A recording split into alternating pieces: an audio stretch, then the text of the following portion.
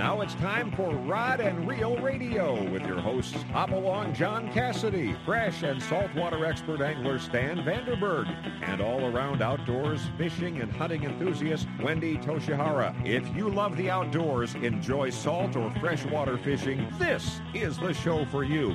We'll cover most all of the fishing tournaments and events with special reports while providing you with the information you need as to how and where to experience the best fishing opportunities in Southern California, Baja, Alaska, or just about anywhere the fish are biting.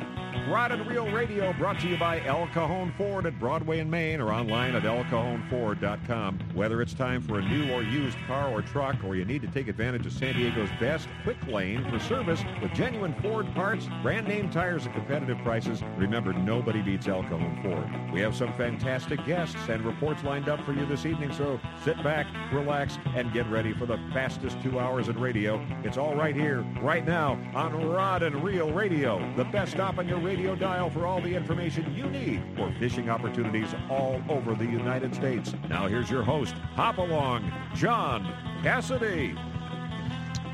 Well, thank you, Mark Larson, and everyone. Welcome back to Rod and Reel Radio. I am your underfished host, Hopalong John Cassidy, and we appreciate you all coming to hang with us for a little while this evening. In between football games, whatever you're doing, we've got a show set up for you tonight that I think you're going to enjoy and appreciate. Let me just give you a rundown of some of our guests.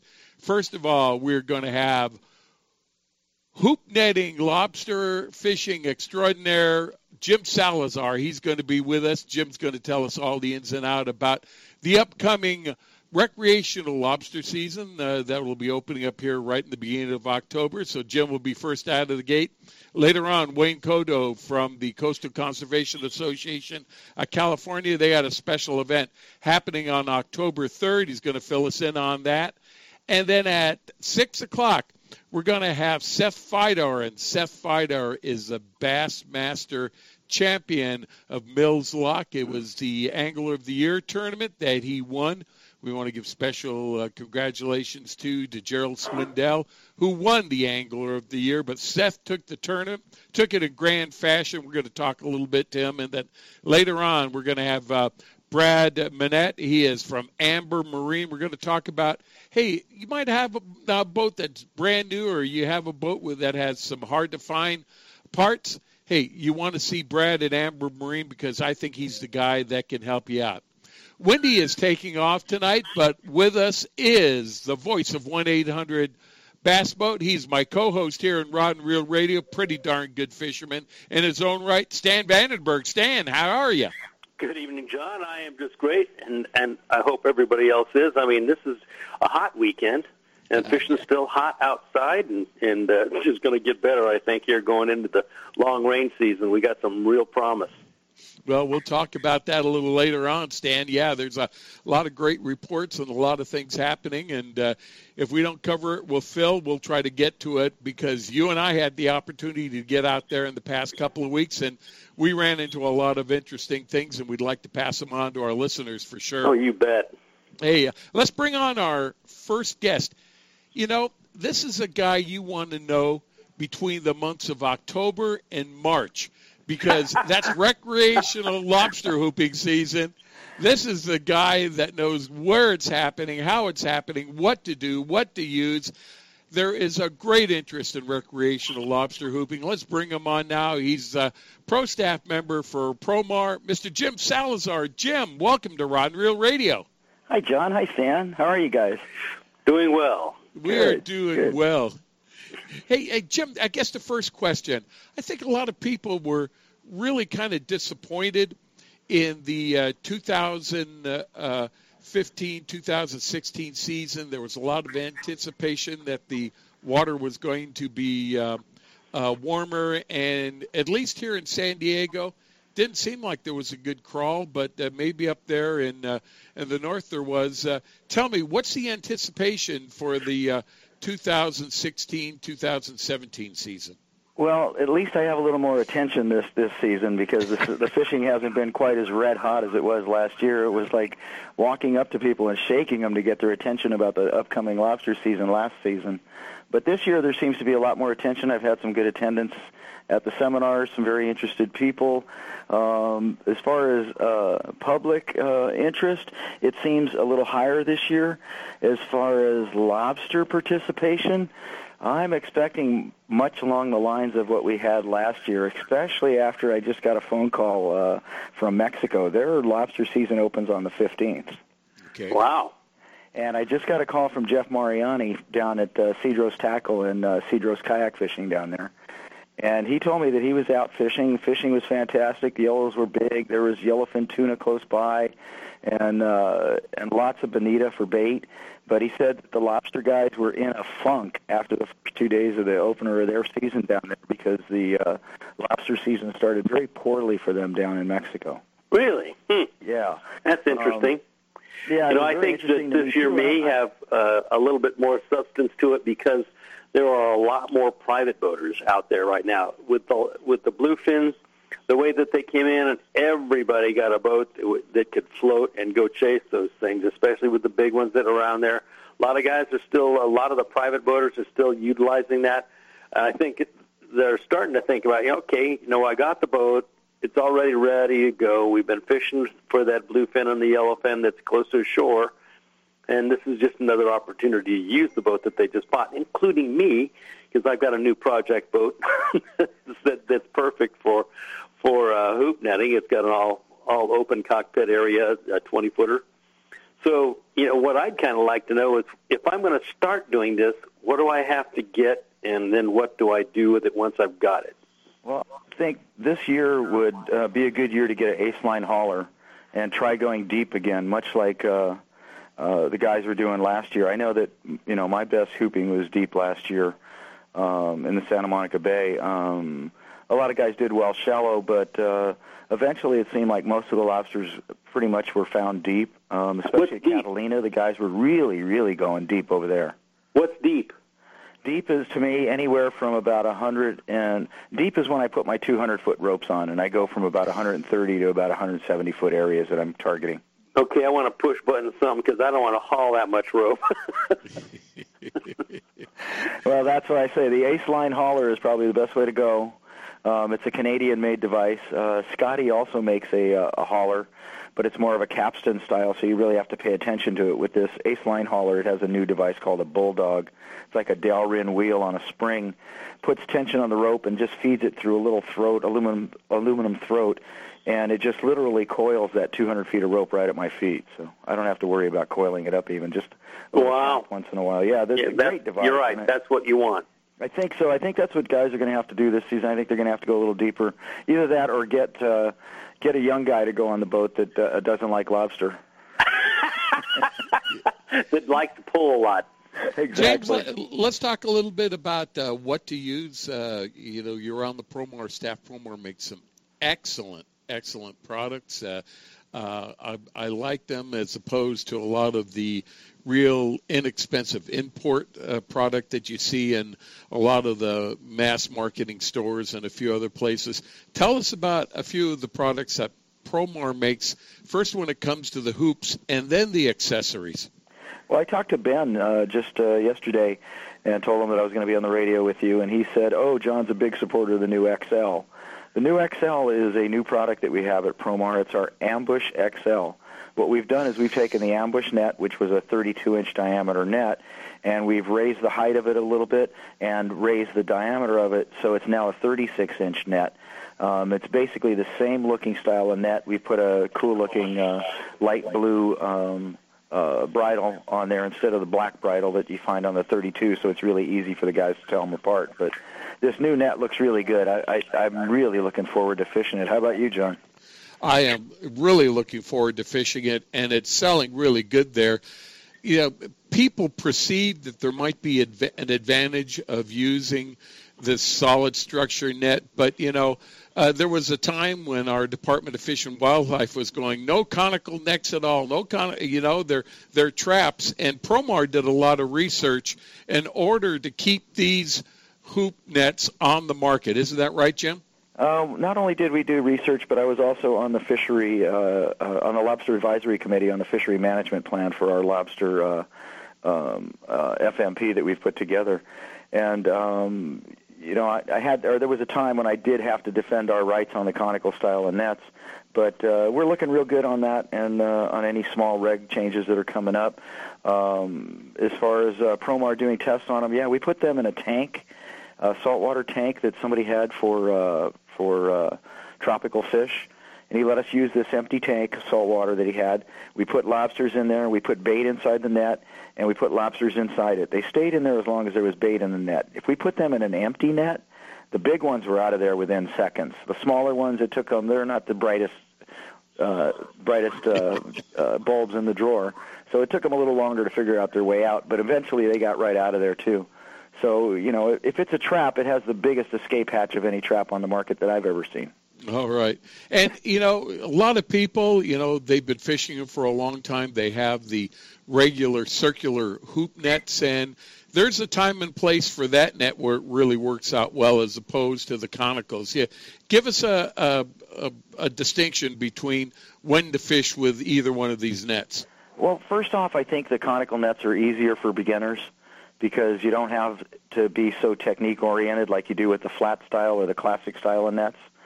Although with the conical nets, you want to leave them down longer, so you'll want to leave the conical nets down for a half an hour to 2 hours. 2 hours is the maximum time allowed by Fish and Game. Really? So you want to leave them down for a good long time, let those lobsters figure out how to get up and inside there. And they're also better in deeper water. I find the flat nets are really fun, and they're more efficient in shallow water for me. Shallow water being anything under like 40 feet or so. Anything more than that, and I really prefer to use the conicals. But when I'm setting those flat nets, it doesn't take long for the lobsters and crabs to figure out how to crawl in to get to that bait. So you want to be a lot more observant of your gear when you're doing flat nets. So when I set my 5 nets, which is the maximum allowed for one person, 10 is the maximum nets allowed for any number of people on a vessel. So when I set my 5 flat nets, it's usually been 15 minutes to 20 minutes at least by the time I get them all set. So I need to run back or paddle back in my kayak, paddle my Hobie back up to the end of the line and start picking them back up again and checking them. If there's nothing in the first 2, I might let them sit down for another 15 minutes and then start picking them up. But with those flat nets, I like to keep a pretty good cycle going of picking them up, and I think it's fun. It adds another dimension to it because you're constantly working rather than, sitting there in that deeper water letting those conical nets soak for an hour while you're, fishing or having dinner, which is not a bad thing either. So how do you carry 5 nets on a kayak? I usually do a PVC rack on the back of my kayak, and the other thing is with those big pro anglers that I'm in, they are so stable. And the other boat I have is the Adventure Island, which is a trimaran with trampolines and a sail on it, and that thing is super stable. So when I'm out there with those nets, it's really no problem at all carrying 5 nets on a kayak. Jim, here in San Diego, we've got some really well-educated seals and sea lions, and I'm sure you have that up north too. Escapees from SeaWorld is what yeah, oh my gosh. But when it comes, there's several ways to bait your traps. Obviously, there's the pouch, there's the cage, and then there's this new tube type of thing that we see out in the market. Tell us the advantages of either one of those ways of baiting your traps. Well, when the sea lions get really bad, which you guys down from Dana Point south, it seems like the problem has really, really gotten bad. As you get further north, we don't seem to have the problem quite as bad as you guys do down there. And what a lot of guys are still using up here is we're using bait cages, which are those wire metal cages. We can still get away with that. But down in San Diego, Zuniga Jetty, Mission Bay, Dana Point, those places down there are just getting hammered by the sea lions, and they've really figured out how to headbutt and crush and how to pry open those bait cages. So guys are making PVC tubes. They started off making tubes that were anywhere from 2-inch PVC to 4-inch PVC and drilling a whole bunch of holes in them and then attaching them with zip ties to their nets. Well, Promar came out with a PVC tube that's has a stainless cable that goes through it. It has bait cage clips on either side that are sized properly to fit right onto your bait ring on your Promar nets. and then it has the caps are captured on the top of the tube, and then the tube alone has probably 80 holes inside it. So you fill this thing up with bait, and when you fill up your bait cage or your bait tube, I like to tell people to stuff it as full as they can, and with a bloody, oily bait, salmon, sardines, tuna, bonita, skipjack, something like that that's really going to be bloody and oily and draw everything in that nearshore area into your gear. And speaking of accessories, that another new accessory that Promar has is that set of insulated, or the pair of insulated gloves that we have out there now. Nice. We have them in a couple of colors. Great for sorting lobsters. Oh, hey, and Jim, before you leave here, licensing. Everyone needs a California a fishing license that's over the age of 16, but there's a little bit more to it than that. Tell us what is needed. You need to have a fishing license and with a saltwater stamp, and then you need to have a report card. The report card is probably the best deal that DFG has out on the market. Lobsters were going for about $20 a pound on the hook for the commercial guys last year at the most expensive, and when they was down at Point Loma Seafood, they were $36 a pound for the consumer. So at $10, less than $10 for the report card, I think it's about the best deal that the Fish and Game has out there. This report card is something that we gather data with, and then this data is assembled, and Travis Buck down in San Diego puts it all together, and then I usually get, and everybody else that's publicly available can get the results of these report cards.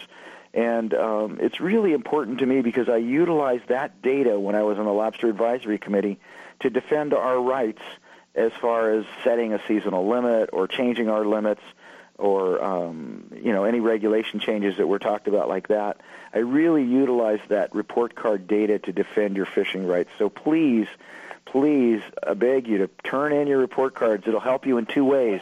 First off, you won't have to pay the $20 fee if you didn't turn it in and you want to buy a new one. Secondly, I'll have that data available to myself and to anybody else that's on any of the Lobster Advisory Committee or even with the CCA. And I've used that as one of the members of the CCA to talk to the DFG about before. And it's a good thing you're going to be talking to Wayne. You're going to get a little double hit here with the two of the CCA guys. I've been on the state board of directors, and now you're going to get our executive director, and he's been doing an excellent job, by the way, you guys.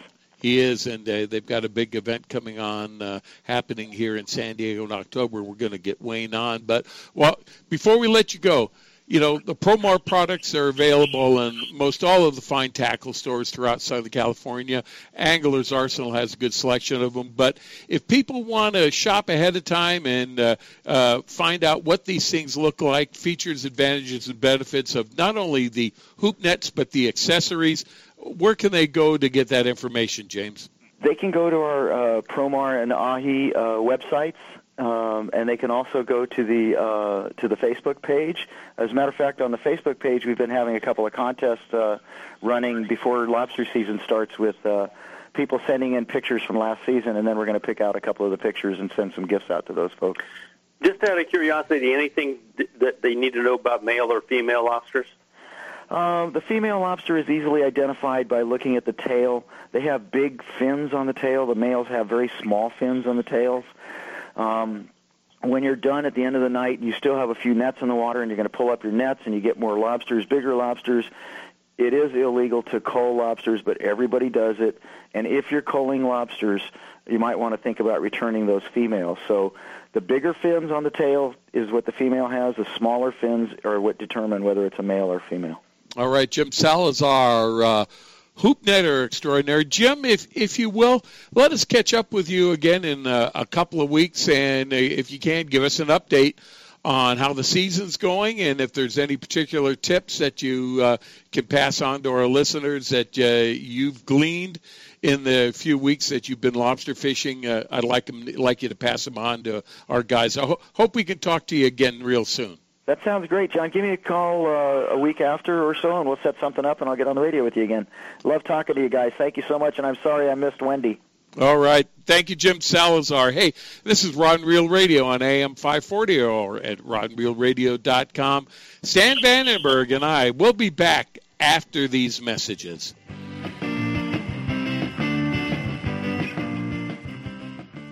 You can count on El Cajon Ford, as so many Southern Californians have for years. El Cajon Ford has the cars and trucks you can count on, like the all-new Fusion and Escape, Edge, Explorers, and more. And now Fiestas with 38 mpg and Focus with 40 miles per gallon highway, plus C-Max Energy with up to 42 highway EPA estimates. El Cajon Ford has them now. Shop online at elcajonford.com.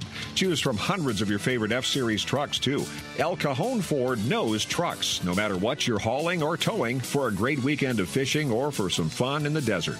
Now get special savings on every F-Series truck in stock, 150s, 250s, 350s at El Cajon Ford. We have commercial trucks, too, including the all-new Transit Connect. Finally, a commercial van with great mileage, helping your business get moving again. El Cajon Ford, worth the short drive from anywhere in Southern California, Broadway and East Main at El Cajon, or online anytime, anywhere at elcajonford.com. Gamakatsu hooks are made from high-grade carbon steel specially heat treated to make them light and extra strong but not brittle. The Gamakatsu sharpening process is the most modern in the world and results in a perfectly conical point that is unequaled in sharpness. Gamakatsu offers a huge variety of hooks for all types of fishing: drop shot, extra wide gap, worm hooks, finesse wide gap, and a lot more. Gamakatsu has a hook for whatever style of fishing you want to do. Don't waste your time on a cheap hook. Ask for Gamakatsu hooks at your favorite tackle store now. If the fish are biting, I'm on my boat, rain or shine. Of course, I wear my life jacket. It's like wearing a seatbelt. Clip it on, grab my tackle box, and hit the water. Love California, boat California, save California. A message from California State Parks Division of Boating and Waterways. H&M Landing is the most diversified sport fishing company on the West Coast. Serving the angling community since 1935, H&M Landing's name recognition and reputation for customer service is the best in the business. The H&M fleet provides the widest range of trip options and boasts the coast's largest open party fleet. For ocean fishing any time of the year, H&M Landing should be your choice for nearshore and offshore fishing. H&M is San Diego's most experienced sport fishing company, offering the best in half-day, three-quarter-day, full, and multi-day trips, and a complete schedule of long-range adventures. Call today, H&M Landing, 619-222-1144, or visit their website at www.hmlanding.com for updated schedules and secure online booking. H&M Landing, the experienced angler's first choice in local and multi-day fishing since 1935. That's H&M Landing at 619-222-1144 or hmlanding.com. 2015 and 16, Quantum Fishing's gone and done it again for you with the brand new redesigned Smoke PT Reel Series. Everything from your spinning reels all the way to your bait casters, the PTA design has the new PTXA frame, lighter, stronger, bone-crushing drag. Quantum Fishing. We are performance tuned. Check them out at Anglers Arsenal in La Mesa or anglersarsenal.com or give us a call at 619-466-8355. This segment of Rod and Reel Radio is brought to you by the makers of the original balloon fishing clip system, Balloon Fisher King. Now you can fish the precise bait depth desired with these easy-to-use clips and 100% biodegradable natural latex balloons. All you do is clip, inflate, bait, and fish. Look for Balloon Fisher King clips and balloons at your local tackle dealers or go to balloonfisherking.com for further information. It's a big deal, you know. I've always wanted to be on Rod and Reel Radio. I won the Bassmaster Classic. I did a McDonald's commercial, but now I know I've made it. I fulfilled my dream. That is just absolutely awesome. Hey, Stan and I, we want to welcome you back to Rod and Reel Radio. Wendy is off tonight. That's why you haven't heard anything from her. And it's now time for The Voice. He is the guy that heads up PFO Radio. And on Sunday nights, he's here with What the Heck is Phil Thinking? He's kind of been as scarce as albacore in our Southern California waters here the past few weeks.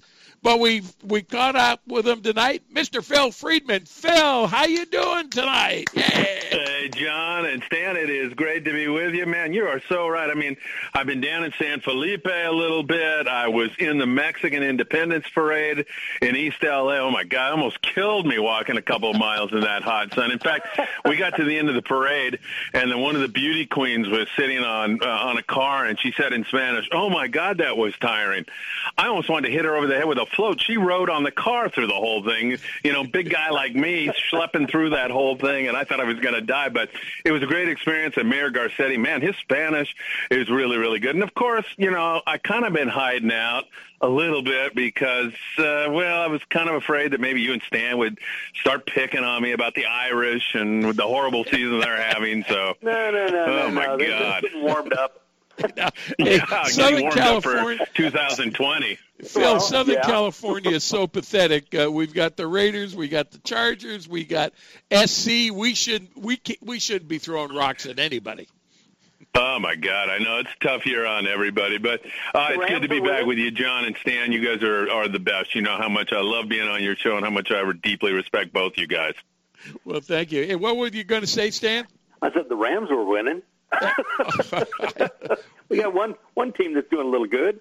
Yeah, we had to bring in a team from out of town to sandbag for us. Yeah, really.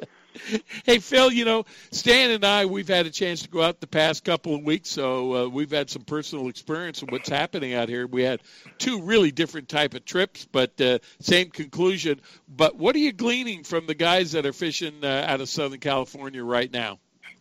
Well, hey, John, I thought I would take you south of the border to start with and then work my way up here, but I'll take you through the eyes of Will Ebersman, a good friend of mine from the L.A. Rod and Reel Club, and he, with a bunch of other guys from the L.A. Rod and Reel Club, Orchid Martinez, organized the trip, and they went down south. They went to Castro's camp down below Ensenada and Herendia and had just awesome rock fishing. Will said that the Pongueros down there were tremendous. They're really hard workers, good fishermen, and they filled an ice chest full of fish and really, really had a lot of fun there. And then they moseyed on down to San Quintin, which is 140 miles down below the border as the crow flies from San Diego. They went to Don Eddy's, and Will pointed out he wanted me to definitely extend a really big abrazote, a big hug to Tony down there. He said he couldn't have been nicer. The food was great.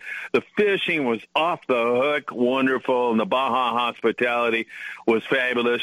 So they had good times there. And then they came up and finished up at the Hotel Corral in Ensenada. Fito Espinosa, I want to send him my very, very best. I saw him over at the Stan Miller Yacht Club Invitational. I emceed that event a couple of weeks ago, and it was good to see Fito. And the hotel, beautiful. The food, great. They were out on the Game Fisher Ensenada, and he said it was a little bit slower fishing, but that happens. He said the crew and everything were fantastic, but really a great Baja adventure. And then they finished up. Will had to go by the Rosarito Beach Hotel and say hi to all our friends there. And Will had left his car down there with a friend of ours named Jose, and there's also an upholstery place down there called Orange County Upholstery, if you could believe that. Ramon, Lupe, and Manny are there, and he had an estimate up here to have the car painted and the upholstery done. The cheapest he found was $4,000. He had it done down there for $800, and he is still walking around on cloud nine, so stoked about the job they did. And man, his car looks just awesome. So a lot of fun down south of the border, some really excellent bottom fishing. They didn't run into any surface stuff, but that's how that has been going. Good mixed bag fishing for some and a little more difficult for others. Out of San Diego, there's yellowfin, there's yellowtail, there's dorado. You find the right kelp or find the right bunch of puddlers, and you can really have some good fishing. The Condor had an excellent day down in that neck of the woods today. So there's still plenty of opportunities, and as you know, fall is when you have your best weather months. You usually have less wind in the fall, and you get really that smorgasbord. You get all that variety. That's what's so interesting about the fall. When you roll up on a kelp patty, as opposed to being albacore fishing, when you throw bait, you're pretty much going to catch an albacore. Sometimes you'll get a bluefin or something else, but most of the time you're albacore fishing, you're going to get an albie. When you're hitting those kelps this time of the year, you just don't know what you're going to hook. A big flathead, a nice yellowfin, could even be a bluefin on there, could be a big eye, could be any number of different species, and that just adds to the entire scenario. San Nicolas Island is worth pointing out. The Freedom out of 22nd Street Landing has been up there on a regular basis and had excellent yellowtail fishing. There's a big bonita also on there biting the iron. If they can get some squid, of course, that candy bait works really, really, really well. Amen but there. That's been a little difficult. There's some squid at Pyramid Cove at San Clemente Island. It's kind of up and down. And I can tell you the commercial fleet right now, They all took off for Anacapa Island. They've had way too much wind up there in the last 48 hours, but there's been a significant amount of squid. Obviously, when the commercial fleet starts rolling toward an area, it's because there's commercial quantities of market squid, and that's where they're all headed. So in the next couple of days, I think we'll get a better beat on that. 3/4-day boats over there at Catalina Island, I would call it like 20 to 50 yellow, sometimes better than that, some smaller, some a little bit bigger, good bonita fishing, few bass and rockfish, that kind of thing. And local fishing has really been tougher in the Long Beach area, San Pedro area, even up in the Santa Monica Bay. They had some yellowtail biting up there, but it has slowed. One thing, you can't take sculpin since that was shut down. So it's pretty much rock fishing right now, and, it hadn't been terrible, hadn't been great, but in terms of any kind of exotics, you're looking for yellows or sea bass or some kind of a fall bite on that kind of a thing.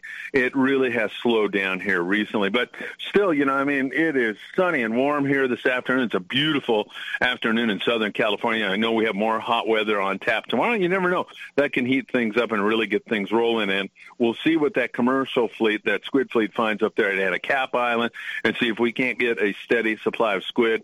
Look for the Channel Islands to really start to crank. They can have some wonderful fall yellow bites, some sea bass up there also. It can really get good up there in that neck of the woods, John.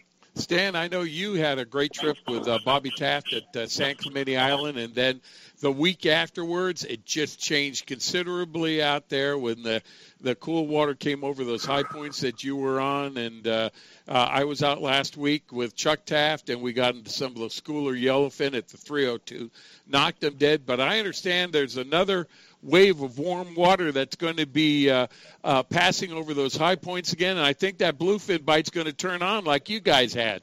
Well, that's the one thing you can count on is the ocean changes every day. Those current flows, you get a push of water that upswelling from either the west or from the south. It can change things overnight. I mean, we saw a 12-degree difference in water that one weekend. It just happens. But our timing was incredibly good.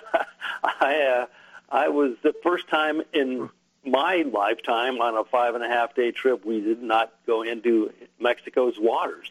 We stayed up north here because all of the guys that fish on my 5-day, they're all great sticks. I mean, I got to admit, I've got a great group of guys that fish with me, and everybody goes, well, we'll just take our chances on the big guys. Let's just go play and see what we can do. So we ran up to Pyramid, and Bobby had a little bit of squid in the boat from the prior trip that he kept for us, and when we got up there in the morning, I got the first fish of the boat on the flat fall. There was only 3 or 4 of us up around, just before gray there.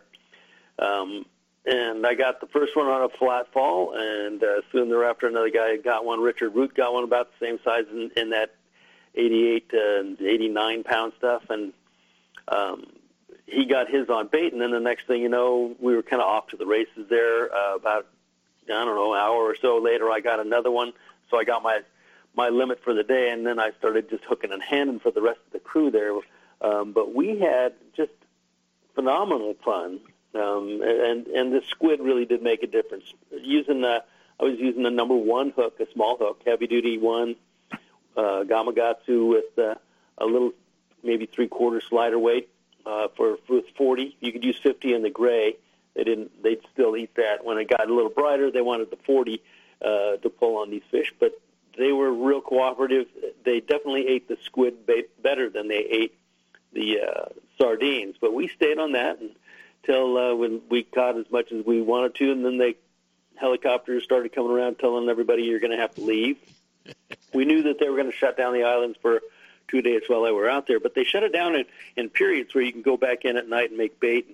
And there are areas of the islands that you could still go to and play around with the calicos or yellowtail, whatever. So we just kind of went in and out, and went back the second night to make more squid. And while we were there, one of the commercial boats came in and said, why don't we just wrap the cove and you can have whatever you want out of that. So we ended up with about 30 brails of squid, which is phenomenal because we didn't have to work for it. We were already catching decent numbers, but that was easy to watch them do it and then take brails of bait, and it really made a difference in our trip because we'd go outside then and play with that yellowfin that wasn't too far off the island, and that stuff was anywhere from 30 to 60 pounds. I mean, it was just quality fish. Nice. So, hey, Phil, has there been any yellowfin off of L.A. or Long Beach, or are those yellowfin, like Stan was talking about, as far out as San Clemente, and then the schoolers have been like at the 302? Any reports of any of the yellowfin up there yet?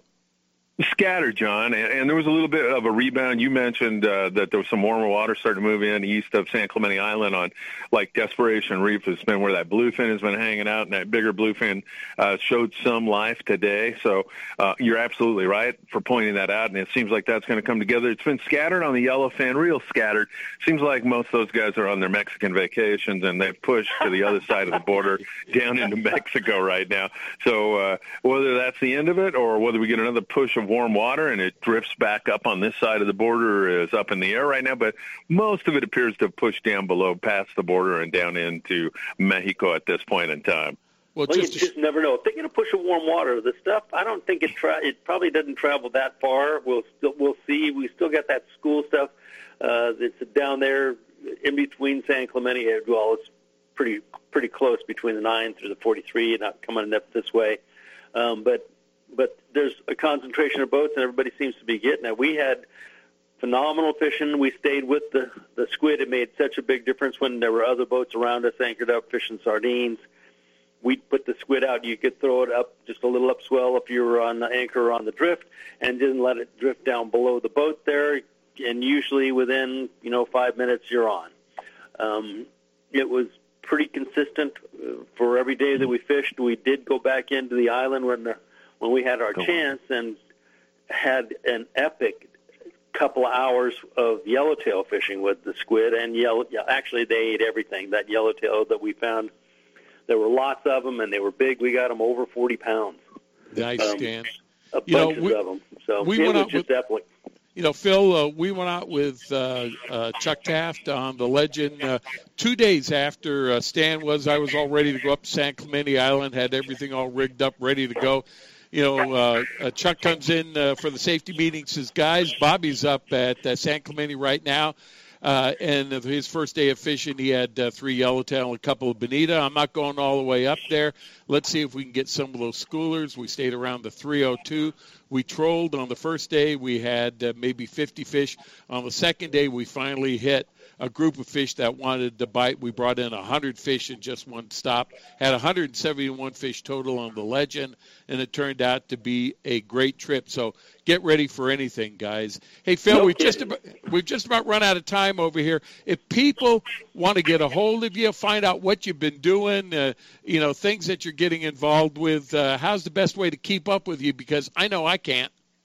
JohnPFORadio.com. You can check there. And if anybody's interested in any of the stuff I was talking about in Baja, like the car painting or anything like that, you can drop me an email at PFO, Phil Friedman Outdoors, PFORadio@gmail.com. I'm more than happy to tune you up on some great deals down that neck of the woods as well as a lot of other places. And as always, it is a great pleasure to be with you, John and Stan, and especially with all the great folks out there listening.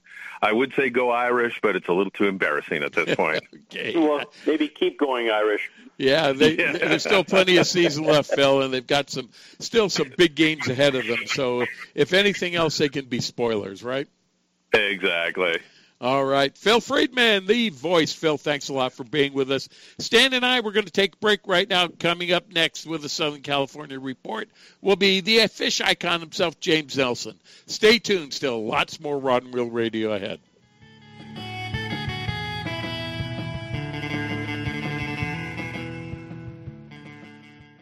Amber Marine has been servicing boats and outboard motors for more than 30 years in the Newport Harbor area. They're a factory-authorized dealer for Tohatsu and Nissan outboards and also provide factory-authorized repair and service for all types of marine outboards. Located near the corner of 17th and Placentia Avenue, Amber Marine is at 786 Newton Way in Costa Mesa. Affordable boating and repair since 1982. 949-646-6918 and on the web at ambermarine.net. Anglers are Arsenal is the serious angler's first choice for hand-poured plastics, McCoy line, Spro products, Gamakatsu hooks, G. Loomis fishing rods, Shimano products, Ovid reels, and just about anything you hear advertised on Rod and Reel Radio. Go to anglersarsenal.com and visit our online tackle store. See the huge selection of Western Plastics hand-poured baits, all at anglersarsenal.com. Anglers Arsenal Tackle Store is conveniently located in La Mesa, just off Interstate 8. Give us a call at 1-800-428-8730. If you're serious about your fishing, choosing the right tackle is one of the most important decisions you'll ever make. Izorline makes premium fishing lines including monofilament, Dacron, Spectra, fluorocarbon, battle-tested harnesses, and top angler-tested Izorline tools and accessories. Izorline premium fishing products are created to provide you with the ultimate in strength, dependability, durability, high abrasion resistance, low stretch, and high quality. All Izorline products are 100% guaranteed against manufacturing defects. You just can't buy better value. Izorline will replace or repair at their option. No questions asked if you're not pleased with any of their products. Catch what you've been missing. Quality guaranteed. Every serious angler knows that a quality hook is an important part of their arsenal. Gamakatsu hooks are made from high-grade carbon steel, specially heat-treated to make them light and extra strong but not brittle. Gamakatsu ring hooks are made with a one-piece ring, no welds, no weak spots, a very smooth-moving ring. Gamakatsu offers a huge variety of hooks for all types of fishing. Live bait hooks, both light and heavy-duty to 4 extra strong, circle hooks, tuna hooks, ringed hooks, tuna doubles, and many more. Don't waste your next fishing trip on a cheap hook. Get Gamakatsu hooks at your favorite tackle store now.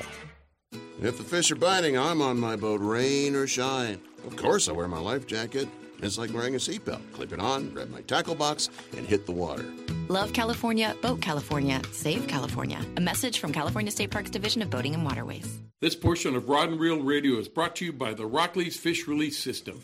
Now you can quickly and easily release fish suffering from barotrauma back to the depths they were caught. Look or ask for the Rockley's at your local fishing tackle dealer.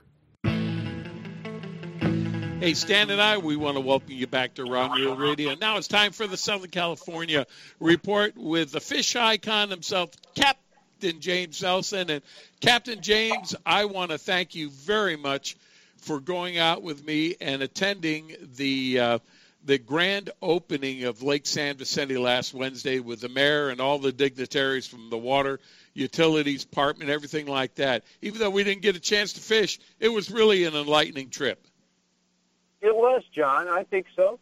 I think I got something out of it. Hopefully I can use some of that information that I've gathered out of that and from everybody else when I get there tomorrow. Yeah. Now, well, lucky you.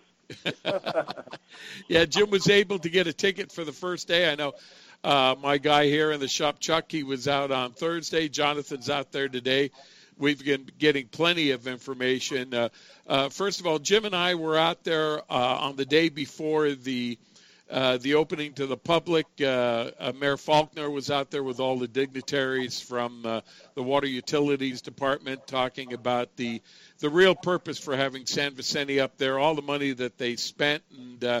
And Jim, I've got to tell you, though, they spent a lot of money on that new marina that they have there, but it is indeed really beautiful. What do you think?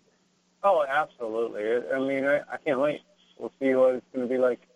Yeah, the guys are saying even though there's a couple hundred boats launching a day over there, the launch ramp is plentiful, easy getting into the water, large parking lot, a little bit of a hike back and forth, but worth it. And the fishing has just been off the hook. And next Saturday night, we're going to have a recorded show. We got some interviews with Mayor Faulkner himself and some of those dignitaries from the Water Utilities Department talking about the project and the value that project is to the Southern California area when it comes to supplying water, and especially in this time of drought. So we'll be playing those interviews for you next Saturday night. But, Jim, besides that, what's happening in our inshore areas off San Diego here? You know what? I haven't been spending as much time on our inshore. I have gone a little bit north up in the Los Angeles area. No kidding. And, yeah, as a matter of fact, yesterday we ran out to Catalina Island. That was pretty fun. Really? Yeah, we actually got a late start, Stan. So it's always nice when you poke your nose out of Long Beach Harbor there and you look over and you don't quite see the island because the haze is there and you just see nothing but flat water in between. And Well, that's what happens with the Santa Ana. As soon as they hit, the ocean goes flat. Yep, and the age-old thing is if you could see the island, don't go there.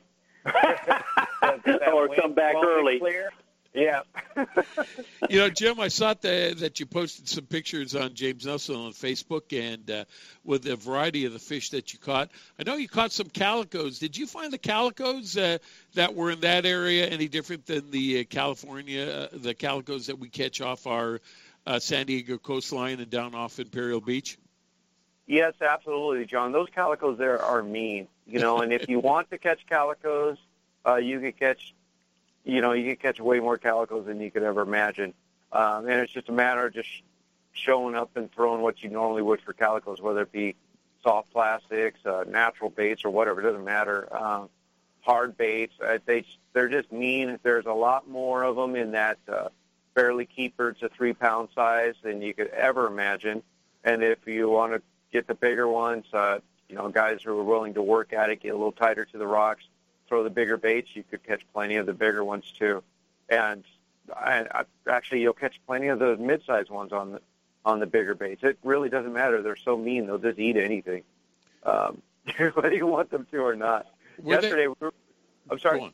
Were they hanging in kelps? Were they hanging in rock piles, deep structure? How were you finding them, Jim? They sure were, John. That's just how mean they are. I mean, Catalina it's a weird place because there's areas there. There seems to be, I don't know if it's gypsum or what, but there's some type of rock there that releases this white cloudy stuff into the water when the waves hit it just right. And as clear as that water is, you can see a good 40 feet down. You'll get around some of that spots where you get that little bit of cloudiness. It's not dirty water by any means. It's just it's natural particles that just clouded up. And you get on the edge of that where it goes from clear water to cloudy, and those calicos will stage on that. And it's just lights out. You just catch them like crazy. And that just seems like open water, no structure whatsoever. And then you get around rocks, you get around kelp, you get around any other kind of transition of, say gravel to big rock or whatever, any kind of transition you can imagine, you're going to find calico on. And it's just, like I said, it's just a magical place, and I could see why guys like going there a lot. And I know a lot of guys that live a lot closer to areas they can get out of, like, say, either Newport, Dana, Long Beach, Palos Verdes, guys who live up all in that L.A. area that just they know all the great places to go up there, and yet when they can, they'll just skip all the local places and go straight to Catalina just because it's such a magical place. Now, were you able to, did you stay mainly on the east side of the island, or were you able to turn the corner and maybe do a little fishing on the west side? I've got, basically, with my limited knowledge, I've got 8 spots that I like there, and I usually do start on the lee side or the east side and then work my way around. There's a couple good rocky areas that I like as we're going on, I would say, the south side. And I know a few spots on the north side, but, the island itself is so big, unless you move really fast and skip a lot of things, you're not going to hit the whole island in one day. You're really not. Or you're not going to be able to penetrate spots very well. You're just going to be fishing faster than anything. And there's guys who like to do it that way. They'll take a few good casts on a rock, really big stuff, and then move, if they don't get the quality that they're looking for.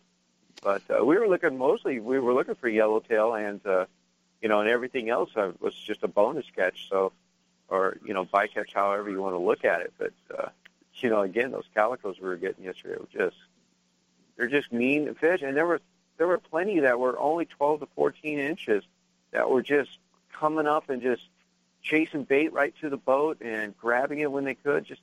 They're just mean fish. Oh, great to see that you can go out there and catch them. And James, that really gives me a new perspective, because we think about you just for fishing San Diego Bay and forget that you do all the freshwater lakes. You do Mission Bay, and if you got clients that want you to go out of Dana or L.A. Harbor or that area, you'll accommodate them too. And I know that's probably really challenging for you to have that type of scope. It is, and I have to be quite honest. I don't hit those areas up there as much as I'd like to. So I'm not, knowing it like the back of my hand is not a phrase I could use, but I know how to get out there and have fun on those spots, and we catch fish, so that's always fun. But, all right, Captain James, the people who want to get a hold of you, find out what your availability is, schedule you for a salt or freshwater trip here in Southern California area, how's the best way to do it? Well, they could always reach me at the website, thefishicon.com, or give me a phone call, 619-395-0799. Hey, I know you're going to be fishing San Vicente tomorrow. Go out there and get them. Good luck, and we look forward to hearing about the stories next week, okay? Absolutely a pleasure. Thanks again, guys, and I'll talk to you next week. All right. James Nelson, the Fish Icon.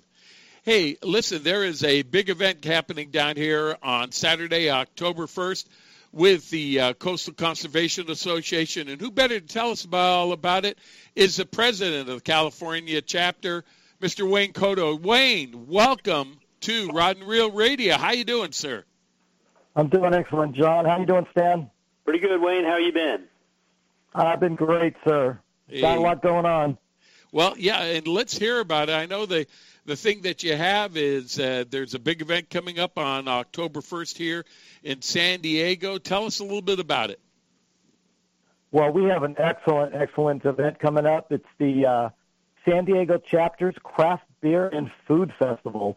It'll be held October 1st, 5:30 to 9:30 at the Portuguese Hall right there in Shelter Island. It's going to be so much fun. We have so many good prizes to give away. We're going to have great beer. We're going to have a bunch of food. Everybody come out and have a good time. It's fishermen. Let's go eat, drink, and talk stories. So, that's what it's about.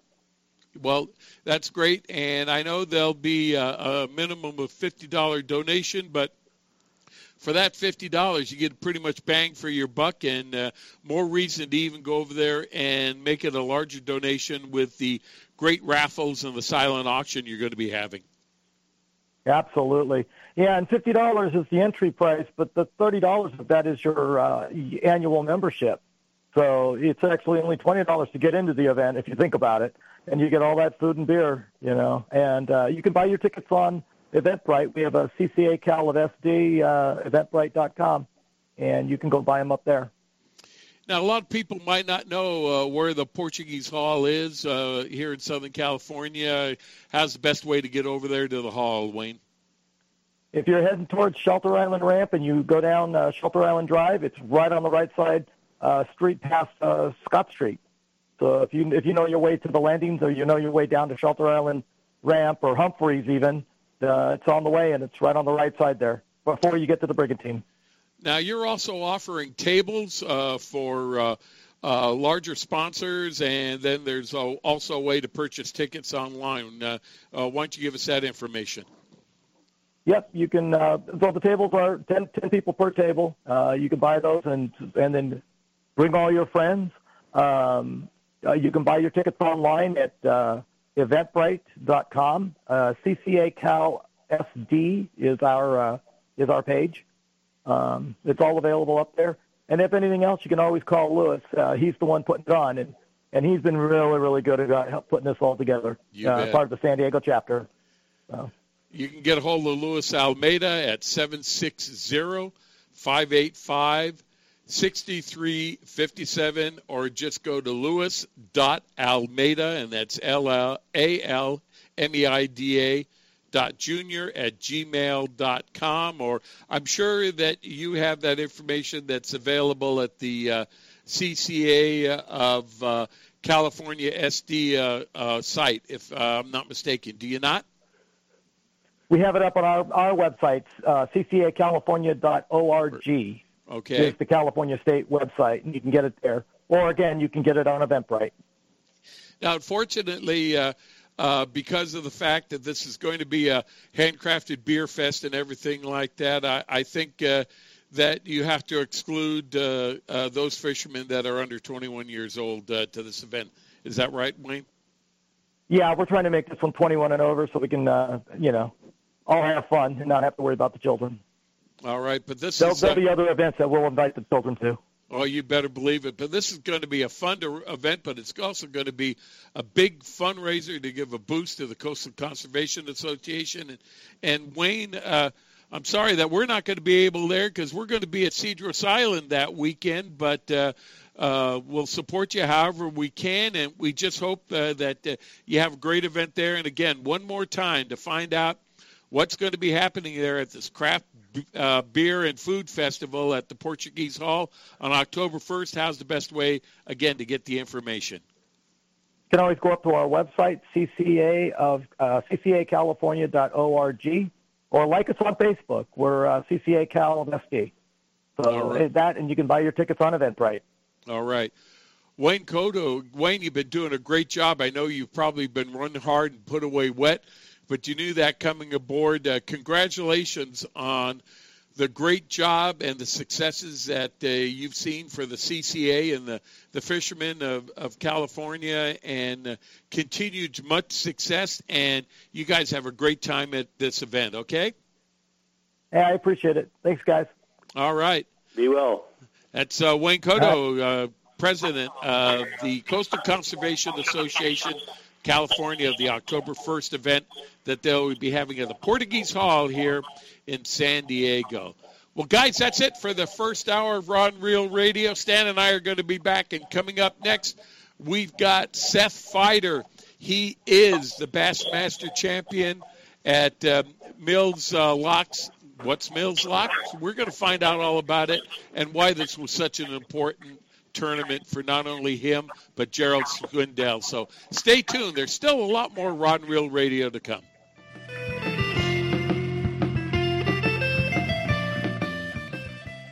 You can count on El Cajon Ford, as so many Southern Californians have for years. El Cajon Ford has the cars and trucks you can count on, like the all-new Fusion and Escape, Edge, Explorers, and more. And now Fiestas with 38 mpg and Focus with 40 miles per gallon highway, plus C-Max Energy with up to 42 highway EPA estimates. El Cajon Ford has them now. Shop online at elcajonford.com.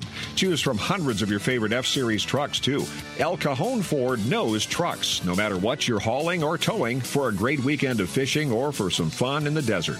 Now get special savings on every F-Series truck in stock, 150s, 250s, 350s at El Cajon Ford. We have commercial trucks too, including the all-new Transit Connect. Finally, a commercial van with great mileage, helping your business get moving again.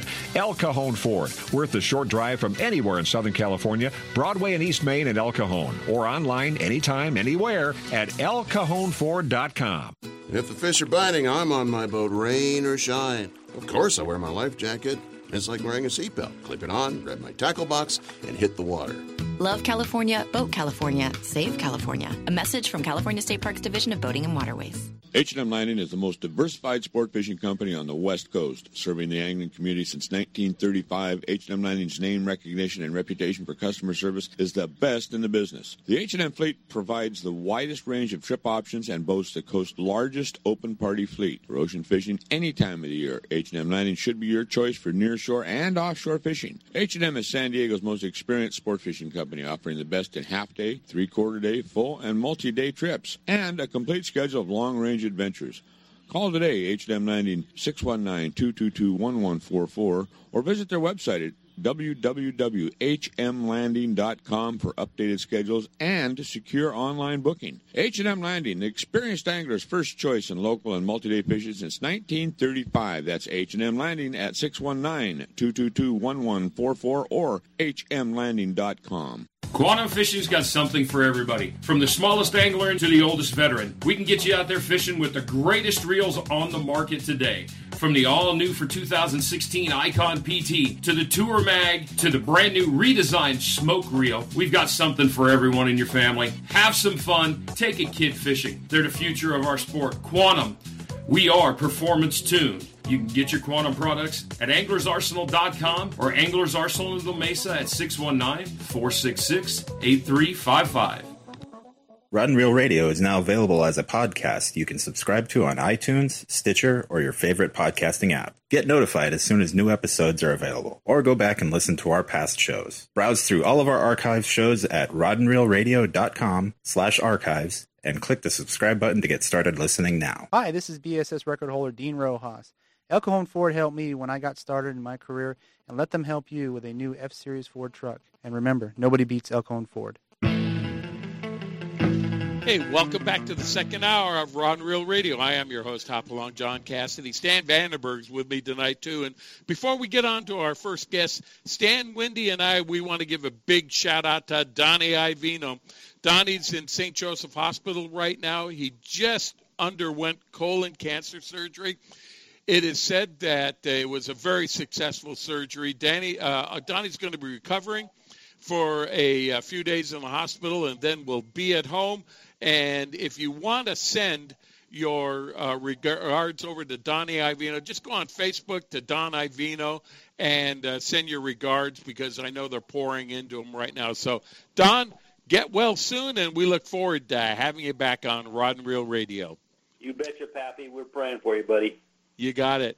Hey, it's our pleasure to bring on some of the new fishermen that are coming on the pro angling circuit. We've got one of the best here right now.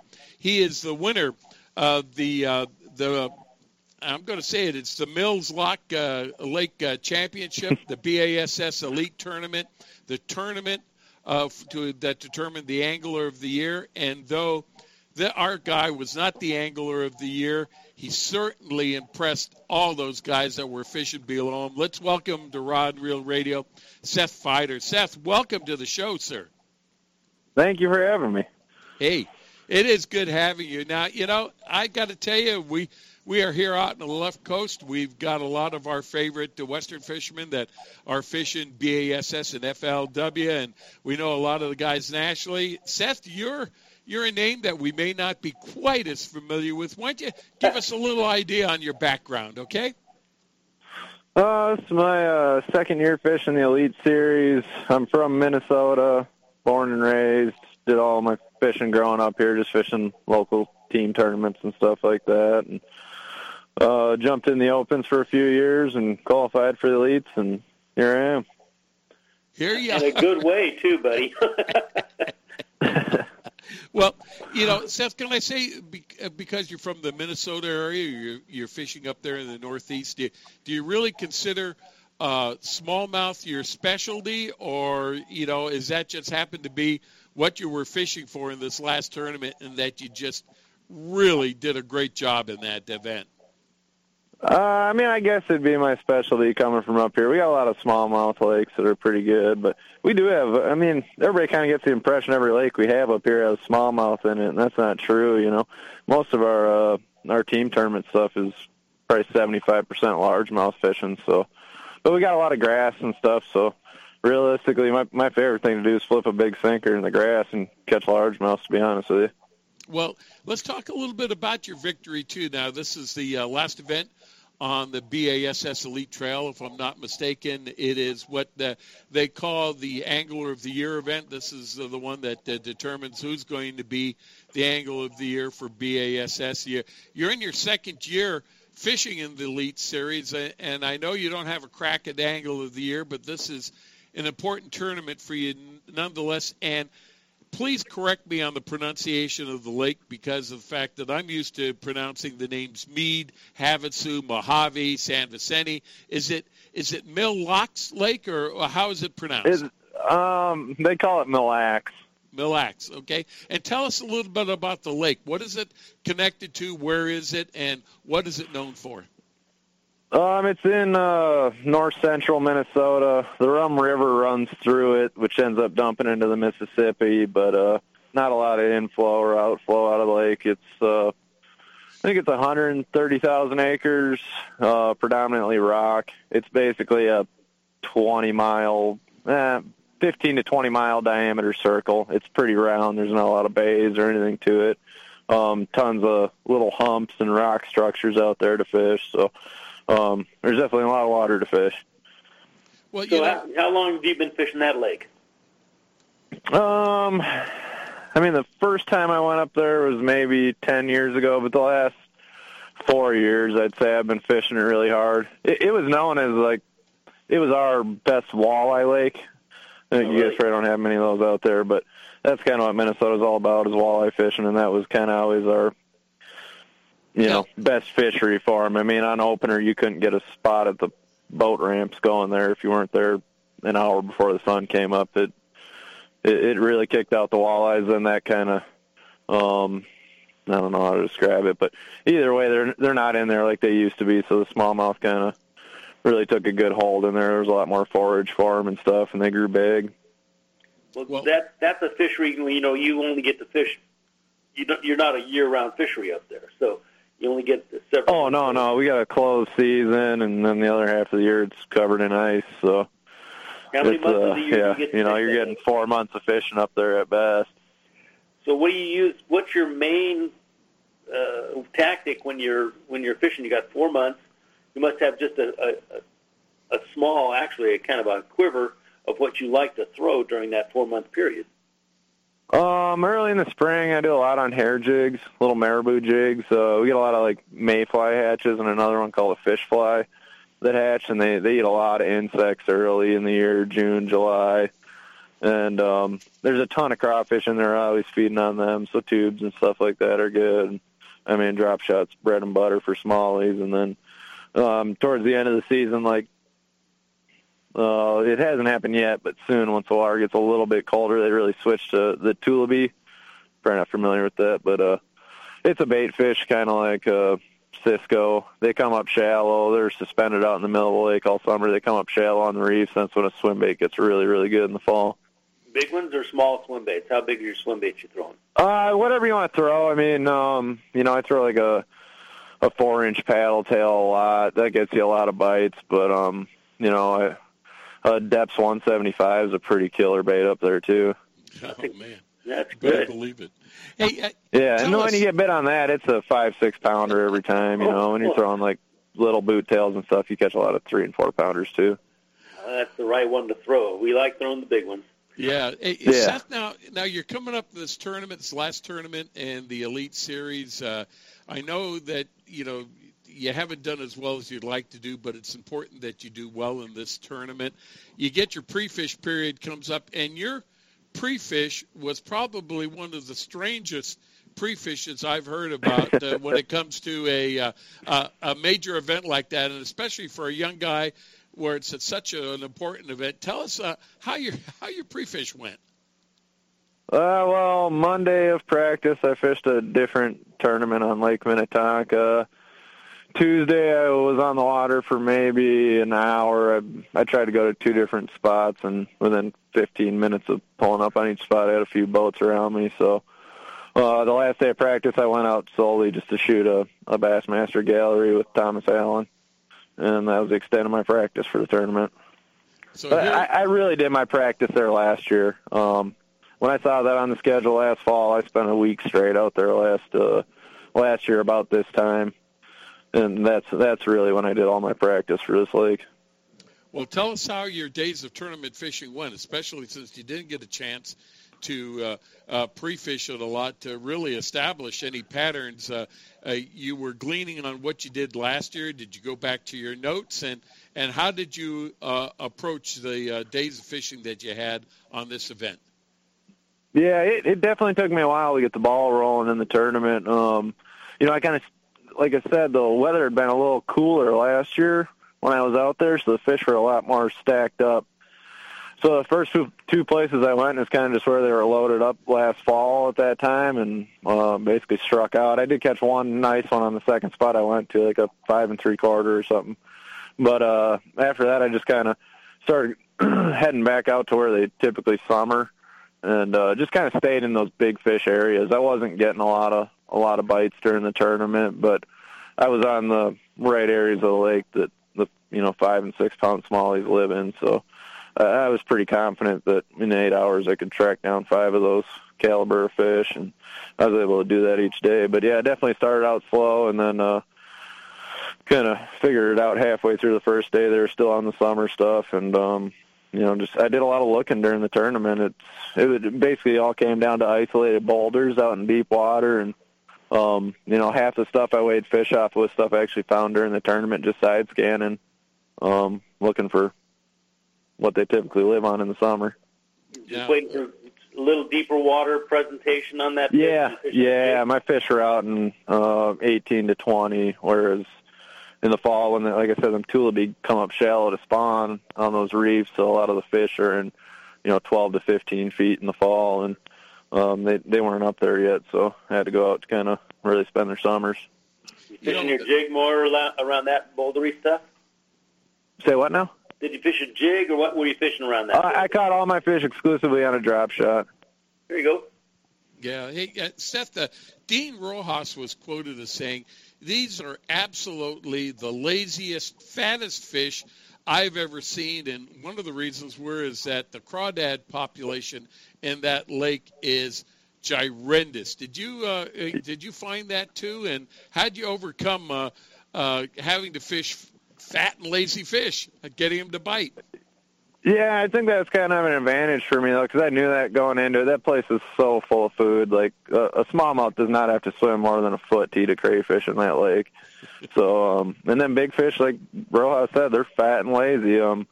I basically had to put a drop shot on their head, and some of those fish took, there was one fish specifically that took 5 minutes to catch.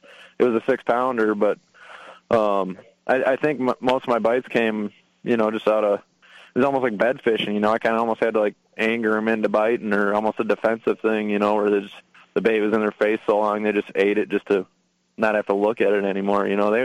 There's definitely not any hungry fish in that lake. So, we're, on tour, a lot of the guys depend on the running and gunning type of method of fishing, where they're going out looking for feeding fish, and you're using reaction baits. You, on the other hand, were kind of taking your time a little bit. It's obviously the water clarity is there that you can either see fish or you can see structure where you thought there was fish, and you figured, hey, I'm going to just spend my time. I know there's a big fish down there, and I know I can entice them to bite if I stay here long enough. Is that kind of a correct statement? Yeah. They don't really get very active until they get on the bait fish in the fall. Then they're a lot more prone to chase stuff. A jerk bait, a swim bait plays a lot once they get on that. But when they're eating crayfish, there's so many of them in the lake, and they don't have to go anywhere to eat them, and there's just too much food. There's no need to chase anything down and burn calories. They can sit next to one boulder the entire summer and eat crayfish and never have to move 3 feet. And that's part of the reason they get so fat. You saw the weights. Those fish are ridiculous, and those aren't long fish either. They couldn't fit another crayfish in them if they wanted to. Hey, we are speaking with Seth Feider. He's a pro bass angler from Minnesota. He just won the BASS Mills Lock Angler of the Year tournament, came in first place. I think he impressed a lot of guys and a lot of people out there in the industry with not only how he fished, but what he caught. Seth, we got to take a break here right now. Any way we can talk you into staying on for another segment with us? Yeah, that'd be awesome. All right. Hey, you're listening to Rod and Reel Radio on AM 540 or at rodreelradio.com. Stay tuned. Stan and I will be back after these messages.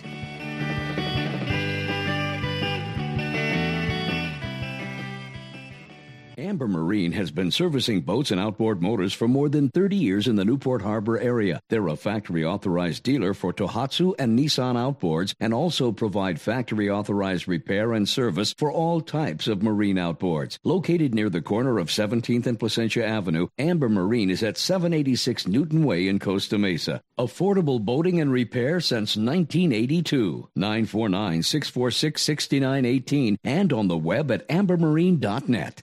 Gamakatsu hooks are made from high-grade carbon steel specially heat treated to make them light and extra strong but not brittle. The Gamakatsu sharpening process is the most modern in the world and results in a perfectly conical point that is unequaled in sharpness. Gamakatsu offers a huge variety of hooks for all types of fishing: drop shot, extra wide gap, worm hooks, finesse wide gap, and a lot more. Gamakatsu has a hook for whatever style of fishing you want to do. Don't waste your time on a cheap hook. Ask for Gamakatsu hooks at your favorite tackle store now. If the fish are biting, I'm on my boat, rain or shine. Of course I wear my life jacket. It's like wearing a seatbelt. Clip it on, grab my tackle box, and hit the water. Love California, Boat California, Save California. A message from California State Parks Division of Boating and Waterways. H&M Landing is the most diversified sport fishing company on the West Coast, serving the angling community since 1935. H&M Landing's name recognition and reputation for customer service is the best in the business. The H&M fleet provides the widest range of trip options and boasts the coast's largest open party fleet. For ocean fishing any time of the year, H&M Landing should be your choice for nearshore and offshore fishing. H&M is San Diego's most experienced sport fishing company, offering the best in half-day, three-quarter-day, full, and multi-day trips, and a complete schedule of long-range adventures. Call today, H&M Landing, 619-222-1144, or visit their website at www.hmlanding.com for updated schedules and secure online booking. H&M Landing, the experienced angler's first choice in local and multi-day fishing since 1935. That's H&M Landing at 619-222-1144 or hmlanding.com. Hey everybody, this is a message for our listeners from a new Baja Magic Lodge at Cedros Island. Cedros Outdoor Adventures wants to make your dream of fish at Cedros Island a reality. Want to go after giant calicos or yellowtail with the best Cedros Island fishing organization, but you just don't know who to contact? Then give Cedros Outdoor Adventures a call at 619-793-5419, or even better yet, log on to their informative website at cedrosouttooradventures.com. There you can visit their trip calendar and schedule a trip that's convenient for you. Once again, the phone number is 619-793-5419 or their website of cedrosouttooradventures.com. If the fish are biting, I'm on my boat, rain or shine. Of course I wear my life jacket. It's like wearing a seatbelt. Clip it on, grab my tackle box, and hit the water. Love California, Boat California, Save California. A message from California State Parks Division of Boating and Waterways. Hi, my name is Dennis Green, and I always love to talk about fishing. When I want the real information, I go to Rod and Reel Radio. Those guys are who I thought they were. Stan and I, we want to welcome you back to Rod and Reel Radio. And just a reminder, this Friday, Rod and Reel Radio is going to Cedros Island. We're flying on down there, flying back. We leave Friday. We come back Monday. We got a great group of folks going down there. If you're interested in going on this trip, just get a hold of us here at rodandreelradio.com or Rod and Reel Radio on Facebook, or get a hold of me here at Anglers Arsenal, 619-466-8355. It's going to be a great trip, and as we've reported, the yellowtail fishing there is outstanding, and the calico fishing is some of the best in the world. Hey, Stan and I, we're talking with Seth Feider. He is the Bass Master Champion for Mills Lock Lake out of Minnesota, won the Angler of the Year tournament. Congratulations to Gerald Swindell for taking over the honors of Angler of the Year in the BASS, and we want to give him kudos. But, you know, Seth, I know just right before you were on Rod and Reel Radio, you were also on with live with Ike. There wasn't any trash talking or anything like that with you finishing ahead of Ike in that tournament, was there? No, I actually haven't been on yet. I guess Gerald Swindell has a really early bedtime, so they bumped me back to go on after him. So I'm actually jumping on there right after I get on the phone with you guys. All right. Well, hey, congratulations on that, too. And if you need to cut away, just let us know, because I can understand. Tell us a little bit of how the fishing went for you. You know, you were talking about a lot of crawdads on the lake, but you didn't use a crawdad lure. You used something a little bit different, and maybe that difference, obviously, it made a big difference. They were looking for something else to eat. Yeah, I don't know. I used it's a natural shad-colored 4-inch Senko, wacky rigged on a drop shot. But, I don't know if it was my bait that really mattered was a big difference. It was more the patience, like just getting and dropping right on those fish was really critical. If you missed them by a few feet, you weren't getting bit. Just hitting them on the head and then having the patience. You know, there's a ton of fish in that lake. There's a bunch of walleyes and stuff too. So a lot of guys are seeing fish all over in the graph. You know, they drop to them, don't catch them right away, and just don't think anything of it. But staying on those fish and having the patience and the confidence of knowing that they were bass and get them to bite was probably the biggest key for me. Like I said, there was literally a 6-pounder I caught on the last day of the tournament. It took me like 5 minutes to fish. You know, I went over him, dropped my bait on him, I backed off. I was fishing it 3-4 minutes, was literally about to reel my bait in, and I drove back over the top of him with my graph, and he was still sitting there looking at it. So I backed up, and about a minute later he bit, and that was a really key fish for me in the tournament. But a lot of them were like that. The longer it took for them to bite, it seemed like the bigger they were. Like the fish that you dropped on that bit right away typically were 2-pounders. Seth, you were talking about there's also being a lot of walleye, a lot of pike in this lake, and before the tournament came off, I saw on Facebook there were a lot of the Bass Master guys were showing pictures of big pike and everything like that. We don't see a lot of pike and walleye out here in the Southern California area. I think the closest is Lake Powell.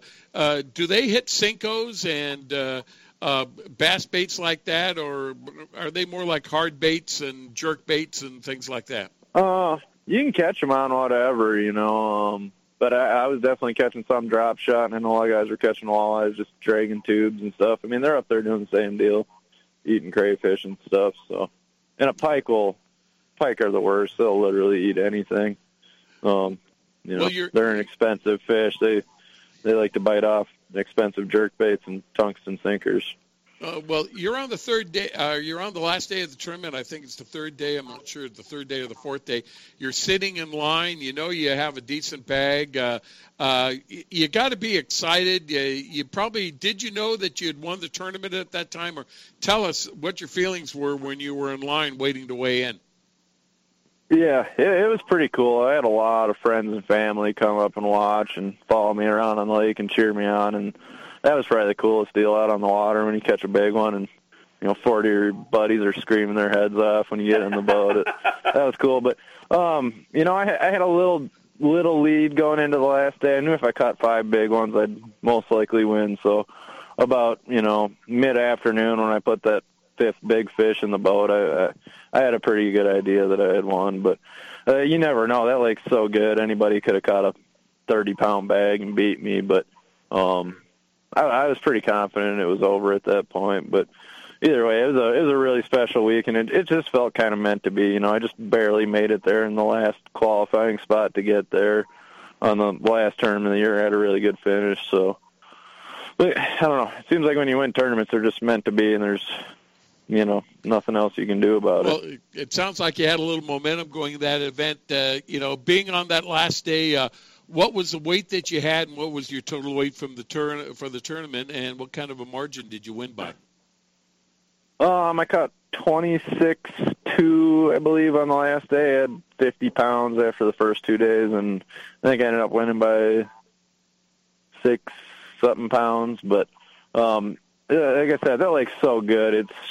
It's a complete slugfest. You're just never safe there. There's so many big fish in the system. Any one of them guys right behind me could have caught a mega bag and beat me. But were these predominantly smallmouth? Were these predominantly smallmouth?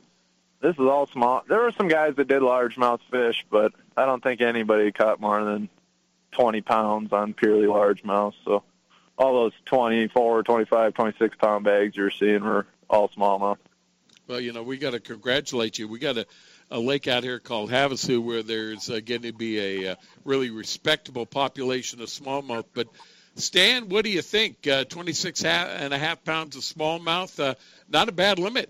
I don't care where you are, 26.5 pounds is a good limit. I mean, out here, I had 29.87 or something like that in one tournament, but that's the biggest limit they've had in the lake in years.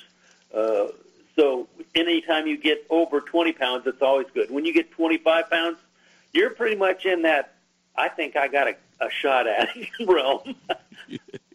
Hey, we actually fished Havasu last year. I like that lake quite a bit. I fished all smallmouth there too, but it was more like 3-pounders than. When the elite 25 pounds of the classic, when you're fishing one of those events and you've got a 5-pound average, that's incredible, and you got to be pretty confident about that time. Yeah. Seth, we have a message here from one of our listeners. They know that you're sponsored by Daiwa. He says that he's fished a lot of the reels out there, but Daiwa is coming out with some great products, especially the Z's new TW that they've got out, that high-end reel. Have you had a chance to fish with that yet? And wanted to ask what you thought about it.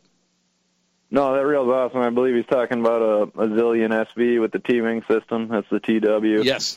Those reels are incredible. Between the T-Wing system and the SV spools are they're so versatile now. Over in Japan, they made a lot of like really nice finesse reels that you could, put 8-pound line on and cast a 16th-ounce jig on a bait caster. And, for the American market, they made really nice heavy-duty stuff that you could put braid on and punch with and crank the drag down. But now they've kind of merged the two. So with that Zillion SV, you can still take and put really light line on it and throw tiny baits, and also put big braid on it, lock it down, and punch with it. So it's an awesome reel. That's pretty much all I ran for bait casters this year, and then ran a couple different spinning reels. But everything they make it's super top notch. There's no doubt about it. Well, this customer,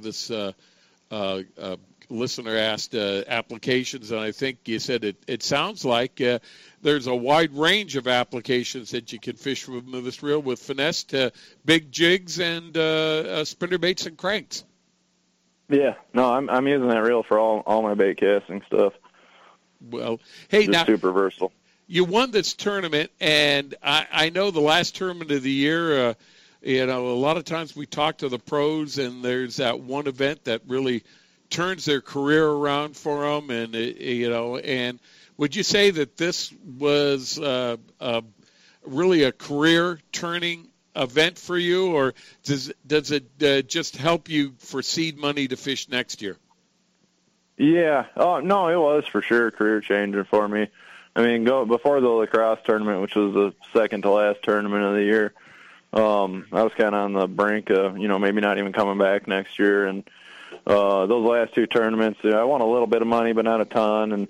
But I think the amount of press I'm getting and exposure I'm getting from it will help a lot with sponsors. So hopefully that'll help out quite a bit next year, and I won't have to. I'll be able to fish a little more freely with less worries, And what's going to be your plan for next year? Are you fishing just the BASS? You're going to fish the Elite? Any plans to fish FLW or a lot of local tournaments, or what? Yeah, I think the FLW and Elite Series might conflict this year. I'm not sure, but definitely doing the Elite Series. And then I'm just a tournament junkie, man. I go jumping little Wednesday nighters and stuff when I'm home for a couple of days. So if there's a local tournament going on when I'm in town, I'm fishing it for sure. Well, you are a tournament junkie, but, you can't fish the Elite tournament with a lot of support from not only a lot of people, a lot of great sponsors. Why don't you tell us about some of the people that have been standing behind you, especially at a time when they were going, we don't know. It's a young kid. He's got a lot of talent, but he's got to get out there and it's performed. And you've done it. Who are those people that have stood behind you? Rapala and Daiwa have been huge for me. And then also this year I signed on with Bass Cat and Mercury, and that was awesome. My first year running on tour, I was running my old boat still and broke down like every other tournament. So it was really nice for Bass Cat and Mercury to help me out and get me in a new boat where I had, a little more peace of mind making those. A lot of the places we go, like even when we were at the Delta, we were running 90 miles one way, Sure.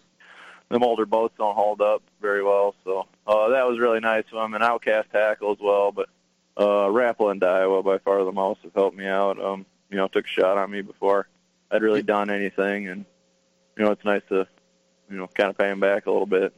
Rapala's got a lot of new products that the freshwater fishermen should know about. What are the couple of products that you recommend that we should be looking at? Well, one that I used in the Mille Lacs tournament, it's a new hook from VMC. Rapala owns VMC. They're kind of all one deal. It's a Nico hook. They designed it for Nico rigging, but I've been using it for Nico rigging, drop shotting, and also wacky rigging. But that's been a really crucial part of my success this year. The hook's just so good. It's like 99% land ratio. That's been a big deal for me this year. Just explain to us, because there could be a lot of fishermen out there that are not familiar with the term Nico rigging. What is that, and how do you make that presentation? The nice thing about that Nico hook is it's more of like a Shaughnessy style hook rather than most of the finesse hooks. Have really short shanks.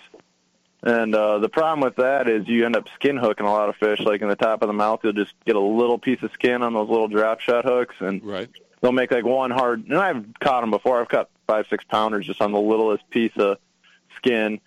And but this hook, because of the longer shake, it roofs them every time, and it really increases your landing percentage. But as far as Nico rigging goes, that's a fairly new finesse technique. I typically use a straight tail worm for it. It involves a nail weight in the head, and then essentially you're wacky rigging the worm, but your hook goes parallel with the worm rather than perpendicular, which actually makes it pretty weedless. But it's a killer finesse technique. I know, especially a lot of them guys out west are caught a lot of bass on those fish. I know I talked to Cody Meyer at the ICAST, and he said he thought over 75% of the bass he's weighed in on the last 2 years have been on an eco rig. So it's definitely a fish catcher. It's a little different than anything else we've thrown at them. Got a little bit different action to it, and I don't think they've seen it that much. So it's been catching a lot of fish for me this last 2 years. Well, Seth, you live in a part of the country where during the winter, if you don't keep on moving around a lot, you stick to the ground. What is your winter like up there, and how do you prepare to fish down here in the southern states or the warmer latitudes? Oh yeah, it's brutally cold up here. I love getting down south any chance I can, but we also got one little section of the Mississippi River up here that's got a warm water discharge on it, and we'll put the waders on and go fish out there in the middle of the winter in open water. So that's probably the coolest thing we got up here. It's way better than ice fishing, but I love going down south anytime I can in the winter. That's for sure. It's pretty brutal up here. Well, Seth Feider, a young bass fisherman that's getting out there making a name for himself. Seth, people want to keep up with what's happening, learn more about you, contact you, communicate with you, find out more about your sponsors and the products you're using. How's the best way to go about doing it? They can find me on Seth Feider Fishing on Instagram and Facebook. All right. That's probably the best way to get hold of me. Well, all I can tell you is Bassmaster champion Seth Feider, they can't ever take that away from you.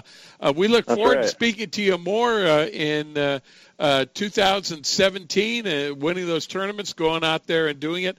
Thanks for spending some time, and also thank the G-Man and Ike for screwing up on their schedule so we can spend some time with you tonight. Yep. Thanks, guys. We'll see you. We'll see you soon. All right, Congratulations Seth. again, and go get them. Much success to you. Thank you. We'll talk to you guys. Hey, Stan, that's really great. A young fisherman coming on up wins a big tournament like that, and it gives him the seed money and turns his career around where instead of maybe doing something else, he continue his bass fishing career and maybe make a name for himself. Great story. You're not kidding. I mean, it just shows Kagoya. You know, everybody has a shot at it. If you can get out there and you can catch 5 fish, you put your pants on just like those guys do. Go and try. You know, don't be afraid to fish these things. I mean, if you get a chance to do this in your life, you know, a lot of people are afraid to take that chance, but go out there and to have 25 pounds of fish. I don't care what tournament you're in. That is an exceptional weight. You know, all 5-pound fish doesn't happen to very many people very many times in the tournament career, maybe never. So that's pretty spectacular, and all I can say is congratulations, Seth. All right. Hey, Stan, you've gone out and you found a company that is really helpful for you and a lot of people that have older boats and motors and everything like that. And we're going to have them next. We're going to have Brad Mennett from Amber Marine on. But first, we got to take a break. Stay tuned. This is Rod and Reel Radio on AM 540 or at rodandreelradio.com. We'll be back right after these messages.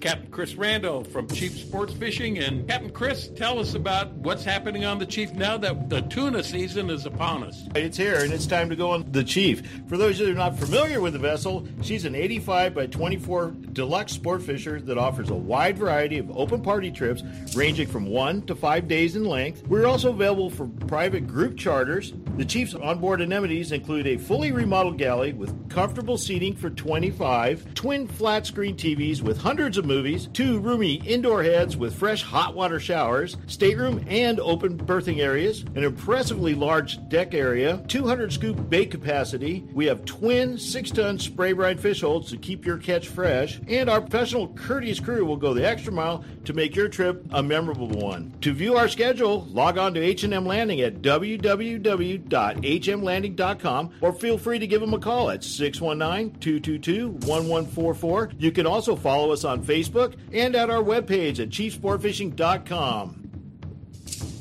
Every serious angler knows that a quality hook is an important part of their arsenal. Gamakatsu hooks are made from high-grade carbon steel specially heat-treated to make them light and extra strong but not brittle. Gamakatsu ring hooks are made with a one-piece ring, no welds, no weak spots, a very smooth-moving ring. Gamakatsu offers a huge variety of hooks for all types of fishing. Live bait hooks, both light and heavy-duty to 4 extra strong. Circle hooks, tuna hooks, ringed hooks, tuna doubles, and many more. Don't waste your next fishing trip on a cheap hook. Get Gamakatsu hooks at your favorite tackle store now. Hey, bass fisherman, who do you call for your bass boat insurance? Well, if you're not calling me at 1-800-BASS-BOAT for your boat insurance, you're probably paying too much and may not have the coverage that you need. In 1974, I developed the Bass Boat program that is what all the pros use today. The reason?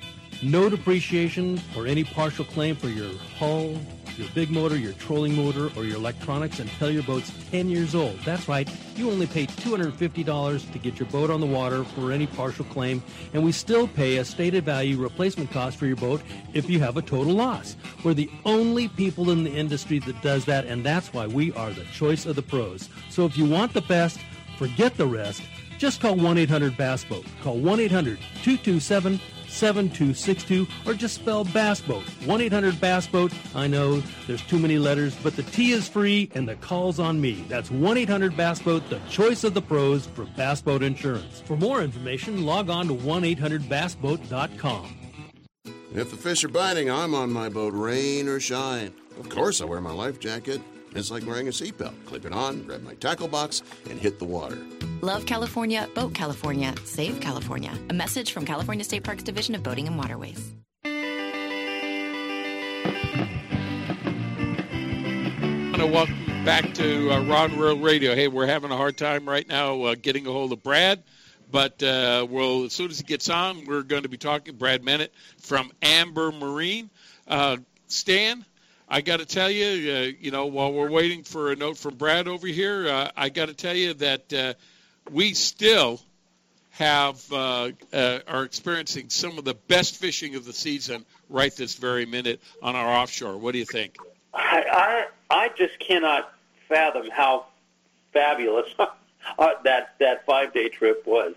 I've gone on lots of 5 days. Last year was pretty incredible because you got the variety. I mean, we went from yellowfin and big yellowtail to big bluefin to Dorado, and then wahoo, and then calico bass, and then more Dorado. I mean, that was wild, but that's, going down in Mexican waters, we fished what we could up here. To stay in the U.S. waters and come up with fish like you would catch, I mean, the weight-wise of the fish we had, quality-wise, would be like going to Guadalupe Island. It was just phenomenal, especially the last day we pulled up into one of the little rocky areas off the island there, San Clemente, and then in 2 hours we landed well over 100 yellowtail that were up over 40 pounds, a lot of them. You just don't see that. So from our side, we had a phenomenal trip. The quality of the yellowfin that's been out here, when that stuff came up, it was 50 to 150 pounds. A lot of the guys got into. Look at the bluefin up to over 200, almost 200, almost 300 pounds. Some of them 290, 270. That's an incredible season we've had, and to be able to still go out there and catch that stuff into that 70 to over 100 pound over there at San Clemente when they got on the Pyramid out there. Pyramid's just a big muddy top, but as the currents flow over the top, those fish feed there. And man, it was. I even got I let a bait drop with that 3/4 ounce slide sinker. I got a sand dab, but unsuspected, but had to drop a little bit too far. But the fishery right now, the fishing, if you can get there, and I mean, I know the Navy has kicked us out and they're not letting people in there for a while. It's been back and forth. but exceptional fishing. Just fun. If they get the right bait, you get the right timing, it can be absolutely the best fishing you'll ever have. Well, Stan, we, we're ready to do that after I talked to you. We went out right after you on the Legend, had a 2.5-day trip going to San Clemente. I thought was going to be the deal. You and I had talked a little bit, and I had a 60, a 40, and a 30-pound rig on, and then I had my bass rod, and we get in the galley and get our safety meeting, and Captain Chuck Taft says, guys, I just talked to Bobby, and Bobby says, hey, the fishing's lousy at San Clemente. We're going to go after the schooling fish that have been at the 302. Hey, I'm going to stop this conversation right now because we have with us now Brad Mennett. He is the owner of Amber Marine. And Stan, you want to give our listeners a little introduction to Brad, if you will, please. Yeah, this is one of California's gold little places that nobody knows about. In my industry, in the insurance world, I've got people that are always breaking parts and breaking motors, and especially on some of the older stuff that's around, because I just picked up a new boat for me. It was a beater that I needed to fix up, and it had a Johnson on it. And then I did a little research, and out of the blue, I came up with the name Amber Marine after looking online, and got a hold of Brad and started talking. And these guys are like the gold mine for the people that have older motors that need somebody that has the parts and the availability to be able to fix them, because not everybody knows about some of the older motors out there. Not only do they do that, but they're professionals in the Johnson Evinrude arena, very, very good at that. And then the Tohatsus, which all the guys use on their sailboats, and some of the other motors out there, they still work on Yamaha and Mercury and the rest of them also. But Brad, how long? Let's talk to you a little bit about how long have you been in business there? Well, hey, Stan, how's it going? Good to talk to you again. Hey, good talking to you, Brad, and welcome to Rod and Reel Radio. Well, thank you very much. I'm glad to be on the radio. Well, I've been doing this since I was 12 years old, so things went on for a while. So Brad, you've seen the inside of a few Johnson Evinrude motors in your lifetime, right?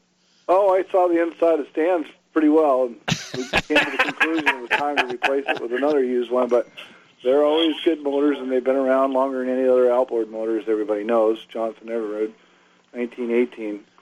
So they're still building a good product, and now it's come down to an E-Tech, which is a very fuel-efficient motor. We sell Tohatsu Nissan, and when I purchased my business, I was really surprised because I didn't know much about them. How many people came in the door speaking highly of them? 10, 15 years, never a service. Motor runs great, one pull. I'm like, wow, these are pretty good motors. So I got into that, and I supply parts for everybody. If anybody needs anything, they're welcome to call up, use power packs, lower units, power trim motors, power heads, whatever you need. We've got most highly big selection of used parts. It's kind of like a junkyard. So on the other hand, Tohatsu has been around since 1956. People don't realize that. And they're one of the older manufacturers in Japan of making, actually they're the number one commercial fishing motor in Japan. So they've come a long ways in their part, and I work with them, and we sell a lot of them. We're a high-volume seller, and we do high discounts also. Anybody, wants to look around, shop around, if they go to ambermarine.net, they'll get the best price for the best deal.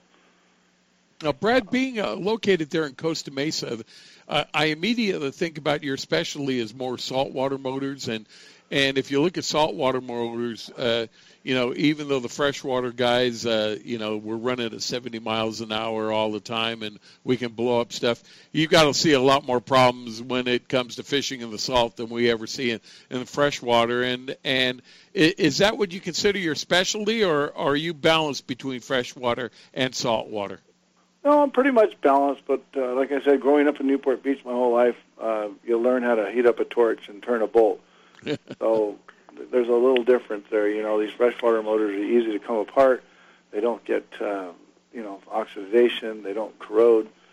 So the saltwater deal it's a little different scenario, but all in all, that's why we keep all the used parts. Some people, if they don't tilt their motor up and they're leaving them down, especially with the warm waters and the high concentration of electrolysis, there's a little difference in outboard motors. So,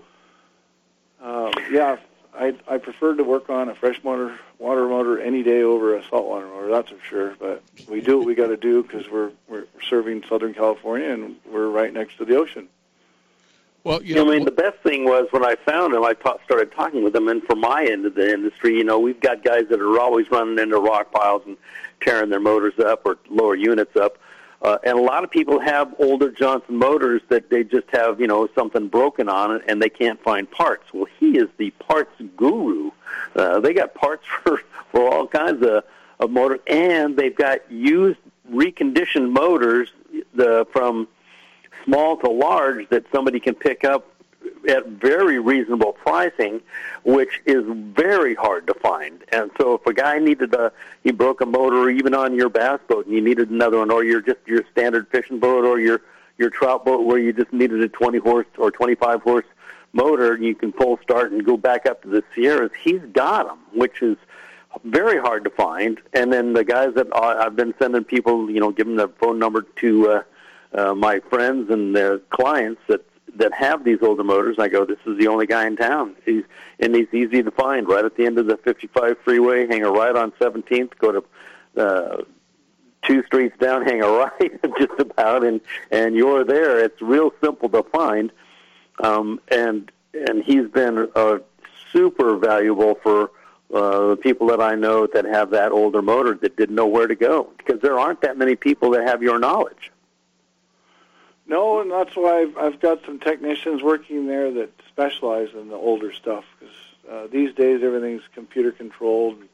There's 2 technologies. Nowadays you got to plug in, analyze it just like your car, and you've got to read it out, and hopefully everything's good to go. The older motors, it's easier just to replace a part. If you think you've got a bad ECU, just put another one on it. Don't go out and spend money on a new one.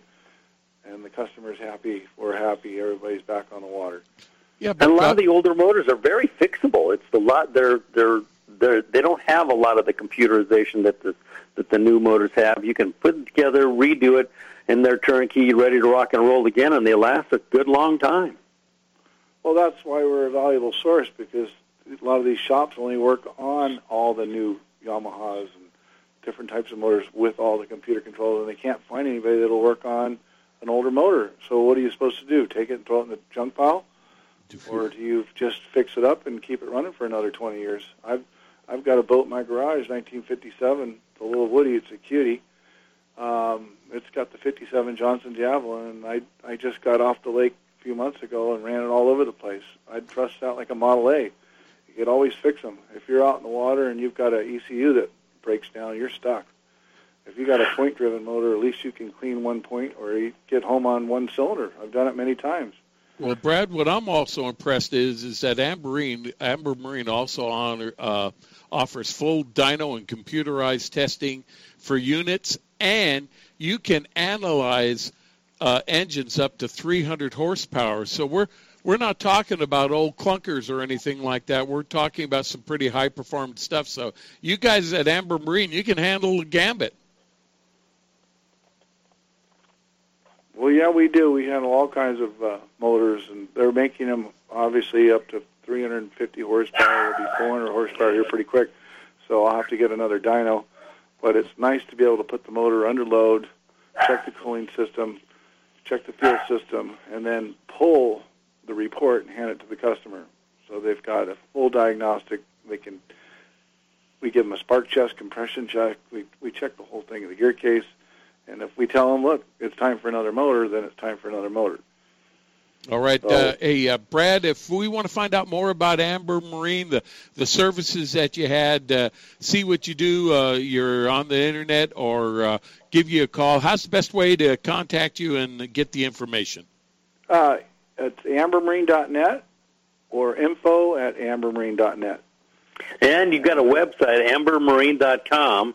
You can go and see the motors that they have for sale, even the used motors they've got for sale. If you're looking for something to repower your boat and you just didn't know where to look before, this is the place. All right. Hey, Brad Minute from Amber Marine, thanks a lot for being with us, and we look forward to seeing you soon, and appreciate you coming aboard and telling us more about the features, advantages, and benefits of Amber Marine. We'll be seeing you soon. Okay, thank you for your time. It was nice talking to you, gentlemen, and hopefully we'll do it again. Don't tell Matt I said hi down there. Their mechanic is one of the best. They've got great guys working there. That's all I can say, people. Well, I'll let them know, Stan. You guys have a good evening, and thanks again. Hey, Stan, we've got to stick a fork in it for tonight. That's it, man. It's crazy how quickly 2 hours goes by, isn't it? You know, when you're talking fishing, that happens. What can I tell you? Hey, everybody, thanks a lot for tuning in tonight. We really appreciate you taking the time to be with us on behalf of Jorge and the AM 540 studios. Ben Harvey, who puts the show together down here in San Diego, and then always in memory of Big Tuna Bill, and Eddie McCune, who gave us this fabulous research, which is Rod and Reel Radio. Thanks for being with us, but also we want to thank you, the listeners, for tuning in and making it worth our while. You can get out there and get them, man. They are biting both on the freshwater, saltwater side. Next week, we're going to have a recorded show, but we'll be back live 2 weeks from tonight at 5:05 p.m. on Rod and Reel Radio at AM 540 or at rodandreelradio.com. So on behalf of the whole staff, good night, everyone. Go out and get them. They're getting away. I'm real gone, man. You ain't working anymore. Could be.